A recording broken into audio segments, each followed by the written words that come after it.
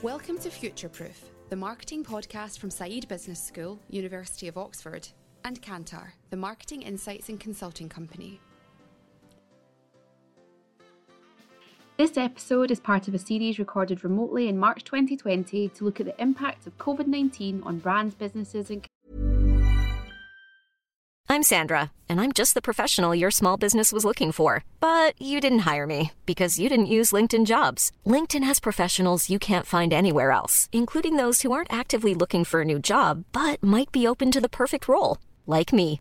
In a given month, over 70% of LinkedIn users don't visit other leading job sites. So if you're not looking on LinkedIn, you'll miss out on great candidates like Sandra. Start hiring professionals like a professional. Post your free job on linkedin.com/people today. Hey, it's Ryan Reynolds, and I'm here with Keith, co-star of my upcoming film, If, only in theaters May 17th. Do you want to tell people the big news? All right, I'll do it. Sign up now and you'll get unlimited for $15 a month and 6 months of Paramount Plus Essential Plan on us. MintMobile.com/switch. Upfront payment of $45 equivalent to $15 per month. Unlimited over 40 gigabytes per month. Face lower speeds. Videos at 480p. Active Mint customers by 531.24 get 6 months of Paramount Plus Essential Plan. Auto renews after 6 months. Offer ends May 31st, 2024. Separate Paramount Plus registration required. Terms and conditions apply if rated PG. consumers.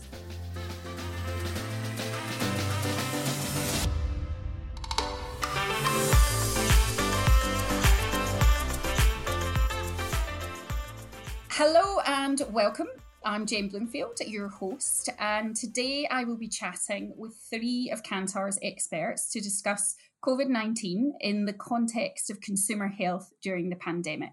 We're going to be looking to understand the levels of health awareness, beliefs and behaviour changes during the pandemic and how behaviour and attitudes to health will shift in the future. I'm joined by a team from across continents, so remote working definitely has its benefits in this context. From China, we have Julia Liu, who is in charge of market access and health economics and outcomes research. From the UK and Europe, we have Oliver Bone, who is head of clients in Europe. And last but not least, from the US, we have Jade Cusick, who is our global chief client officer for our health division. Welcome, everyone. Julia, let me start with you. Welcome from China. Can you tell us how the general mood of the population is now in China? How normal is life for you there? So far, at this moment, I would say we've already passed the peak. So people are going back to the normal life and the normal work. So generally, people's mood are mild. And I think people also are very positive at this moment. Well, that's encouraging for the rest of us in markets somewhat further behind. Now, Julia, you and your team in China produced a brilliant piece of work about the Chinese public's health awareness and behaviour during what was the epidemic, but now pandemic. Could you tell us a bit more about the work? So what did you do and some of the key things that you found? Yeah, we did a survey across the country in February. At that time, it's close to the peak of the epidemic at that moment. We collected 1,700, more than that, samples. And we have a lot of samples from Hubei province, the most serious cases in China. From this survey, we found that people have the good knowledge about the disease and accept that people have no idea whether the disease can pass to others without symptoms. And also people have not very clear idea about the death rate of the disease.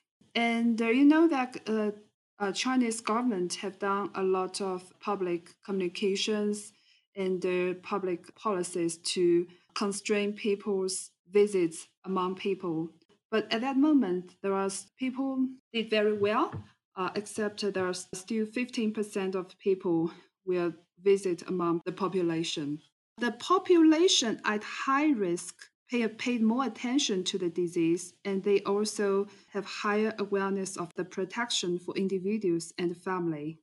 People spend about 2 hours every day for understanding the disease, but for those people at higher risk, they spend 2.7 hours per day. The very interesting message that we got from this survey is that announcement of the human-to-human it helped people to protect well by themselves compared with previously. So previously, it's just 19% people who wear masks, but then it rise to 100% by the middle of February. So you mentioned, Julia, that citizens were spending quite significant amounts of time looking for information about the virus. So 2 hours for everybody and then 2.7 for the at-risk population. Where were they getting their information and what was their most trusted sources? The most trusted sources were three, but the dominant one is official media, which means like CCTV, China Central TV, and the People's Daily, those kind of media, which accounts for 91%. And the other two are specialized media and some government relevant surveillance platform. These two represents both of them 49%. And what about things like social media? Yeah, they use social medias as well, but not so high, about 29% for those medias, and especially we call it a self-promoting social medias or private social medias.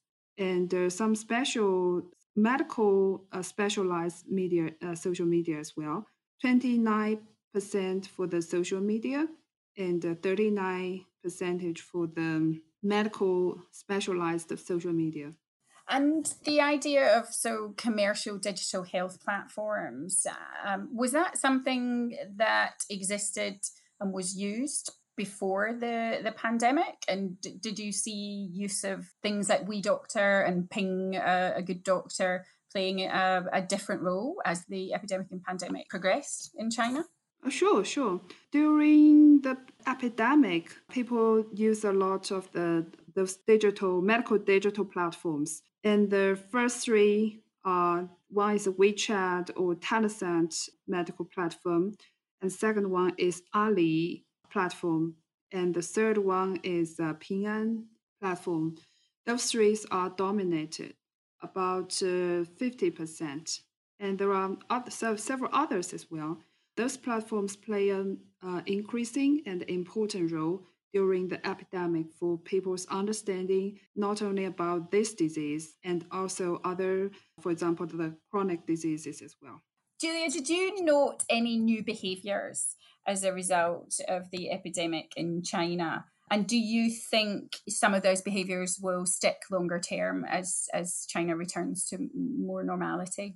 Yeah, definitely. The first one, I think, is such telemedicine or digital medicine should be a change in future. And also people inclined to spend more on the healthcare, and also they want such kind of the vaccine in future as well. And they will also are more willing to spend money in insurance, especially catastrophic disease insurance. So that's a major change in future. And Jade, if I now move to you, can you tell us a little bit about the current situation in the US and how would you say that varies from that in China, especially given the context that Julia has just described? Yeah, thank you, Jane. It's quite different, I would say, right now. As Julia said, China's beginning to get over that. In fact, I read an article this morning that tomorrow they're planning to open up the subway systems in the Wuhan province, which was the epicenter of the pandemic, as we all know. So it's quite different here in the States. We were in pretty much virtual lockdown, or as they say, shelter in place throughout the country. And it kind of emanated from some of the major hotspots, which were state of Washington, California, and where I am actually right now, the New York City area, which is now quickly becoming the epicenter for the United States, where over a third of the 22,000 cases are right now. So it's quite a different experience. We are on a very steep slope in terms of the trajectory, much like Italy is, and Ali could probably speak a little bit to the differences in Europe, but there's a lot of anxiety and trepidation, but people are doing their best to stay indoors and keep keep up the social distancing. And so, Ollie, I think that's a good opportunity, as Jade said, to hear what's happening in Europe compared to, say, the US and China as well. Yeah, sure. So I think it's really interesting to listen to the findings. I think that obviously the big issue with Europe is that we're all at very different stages. And that's one of the challenges because, we sit and talk with our colleagues and friends and we see them from Italy, Spain and Germany, and they're all going into different lockdowns at different times. So I think that is one of the challenges within Europe because it's a global crisis, but we all have very local procedures that we need to follow. I think what I really find interesting is the amount of time people are spending reading up on it, looking into it, into the virus. 2.7 hours for those people, and I think that's you think about all the amount of, for me, it's the amount of lost time from a business point of view when we think about that, but also the amount of time that they're then exposed to all the different news, etc., and how much of an impact that's having on their mental state. And we've seen in some of the figures in China, 81% of respondents reported feeling anxious, 50% of respondents acknowledged feeling depressed, and you wonder how that's going to then filter down across Europe, where I think the positive thing within China is that there was the key governmental information piece was something that was number one and what everybody followed, whereas I feel that it's a bit disparate across Europe, where of course there is individual governments, broadcasts, etc., but there is a plethora of online through Twitter, online different sites, etc., constantly. It's like a fire hydrant, constantly pumping out news, and some of it fake news at times. And I do wonder about the impact that will also have longer term on some of the mental well-being of the different populations, across Europe, but of course elsewhere as well. Ollie, I wanted to comment on your insight around the communication channels from the government or from media that are happening in Europe. It's interesting in the United States, in our fragmented country that we have, as also occurred over the last few years between conservatism and more liberal outlets for media, there was a significant difference between Republicans of the conservative side than Democrats in terms of their original attitudes and beliefs around the severity or concern or worry around coronavirus. 2-3 weeks ago, that gap was still significant. And I think it was a reflection of the different media outlets that each of those parties or the individuals in those parties tend to view. That gap is closing rapidly now as everyone truly begins to understand, including at the highest levels of government leadership in the United States, that this is more serious than we had anticipated. And unfortunately, the delay in how the U.S. reacted to this. Hiring for your small business? If you're not looking for professionals on LinkedIn, you're looking in the wrong place. That's like looking for your car keys in a fish tank. LinkedIn helps you hire professionals you can't find anywhere else, even those who aren't actively searching for a new job but might be open to the perfect role. In a given month, over 70% of LinkedIn users don't even visit other leading job sites. So start looking in the right place. With LinkedIn, you can hire professionals like a professional. Post your free job on linkedin.com/people today. Hey, it's Ryan Reynolds, and I'm here with Keith, co-star of my upcoming film, If, only in theaters May 17th. Do you want to tell people the big news? All right, I'll do it. Sign up now and you'll get unlimited for $15 a month and 6 months of Paramount Plus Essential Plan on us. MintMobile.com/switch. Upfront payment of $45 equivalent to $15 per month. Unlimited over 40 gigabytes per month. Face lower speeds. Videos at 480p. Active Mint customers by 531.24 get 6 months of Paramount Plus Essential Plan. Auto renews after 6 months. Offer ends May 31st, 2024. Separate Paramount Plus registration required. Terms and conditions apply if rated PG. I think has placed it on the trajectory that we've seen in Italy. Hopefully that will not be as severe, but that's the concern. And do you think with consumer confusion or mixed messaging that might exist, there's a role for pharmaceutical companies in terms of an opportunity to provide clarity, or is there a responsibility there for some of these organizations to help support that conversation? I don't know if it's really the pharmaceutical companies that would be responsible or would even feel obliged to comment on that. Obviously, they're rapidly trying to develop drugs in general, and a few of them are certainly, and many biotechs are certainly trying to identify a vaccine for COVID. But I think it would be more of a centralized government-based like organization like the CDC that should take that responsibility to give accurate information and counsel on what to do. And I guess if you wouldn't mind, I wouldn't mind sort of getting Julia's thoughts on, in terms of the protective measures that people are taking. Because obviously, Julie, you're ahead of us in terms of the curve. You've seen people going from shutdown to wearing protective wear to, as you said, hopefully things are starting to ease up a little bit. What sort of changes have you seen within China in that over the last, I guess, 3 months? I would say generally people still wear masks, not necessarily for the gloves. But in some places, people start to get rid of the masks as well. I mean, in those open areas with zero new cases, so people start to be released. I think the biggest challenge right now is the shortage of personal protective equipment, or PPE, particularly for those healthcare professionals on the front line. We simply do not have enough adequate masks generally to address the number of cases that are coming in on a daily basis. So there are a huge number of efforts, companies around the globe trying to get more equipment to the front lines. And in France, Ollie, you may know more, they're starting to sew masks as part of an initiative to also help healthcare professionals who are really risking their lives every hour serving so many patients in need. You're right, Jade. I think we've seen a number of organisations switch either to producing things like hand sanitizer, or, as you rightly say, sewing masks. Oliver, what would you say sort of the biggest challenges in Europe are at the moment?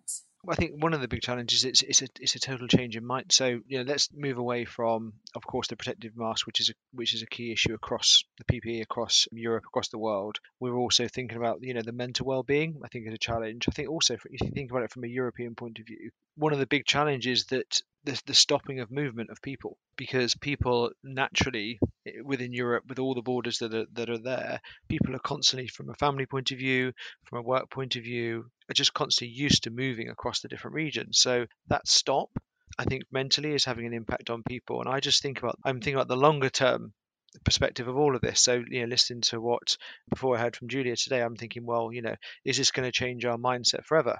So, for example, are people going to take the habits of hand washing, and maybe even wearing some of the masks? Is that going to be something that past COVID that carries on with us? Working from home, are people going to realize actually now, we've done it, obviously not to the scale we don't want it, but to the scale that we're doing now? Is that going to have a big impact on things? Healthcare appointments, obviously now across Europe, you're being discouraged from not being allowed to go and have those face-to-face physician consultations. So now lots of things are being doing online, over the phone, etc. So whilst I don't think that there will be a full-time switch to that going forward, I think maybe from a positive point of view, maybe this is going to change things. Maybe some of those remote consultations can happen. It will be a change to our society. It potentially will alleviate some stress on the healthcare systems, and could ultimately be a positive thing. I think this is a watershed moment for all of us, and I really believe that there is going to be some long-lasting changing in behaviour going forward. I think the area of more agility in healthcare provision is certainly something that will continue to be really important moving forward, and the idea of online and digital channels for delivering healthcare. So Julia talked about, the number of people using online or digital providers is certainly something really interesting. How established is that in Europe at the moment? It's getting there. It's been happening over the last sort of 5 to 10 years, but I think, to be honest, I think we've played at it. I don't think with a finished article. So I think this is obviously expedited things, but it's hard to expedite things sometimes when you're in a shutdown. So I really feel that, as I said, this will change. People will realise, we do need to have these online consultations. We do need to improve the aftercare services. We do need to enable to get to people who aren't able to get out of their houses. And I think that some companies, some therapy areas have been good at it, but it's definitely not across the board. So I really hope and believe that this will, as I said, a bit of a watershed moment, and this will change things.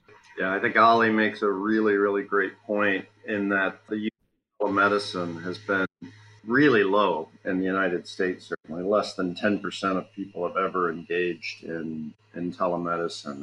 And I would suspect that is going to increase significantly in the future. I think other impacts, hopefully, that will occur is that there's still a fairly decent amount of people who don't get their vaccinations for influenza and hopefully 12 to 18 months from now, the COVID virus, if it's necessary. So hopefully an increase in vaccinations we'll consider, and then just general personal health. Oliver and Julia have been saying the increase in use of wearables, I think will continue to go up. So hopefully a lot of positive things that will occur after this.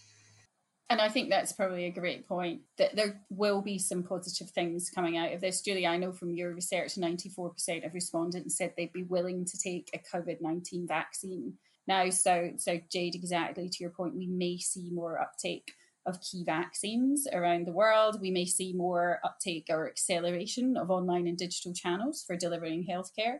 And we may see some longer term changes in health support and treatment. So there could well be some opportunities for organisations working within the healthcare area and some real acceleration of key initiatives.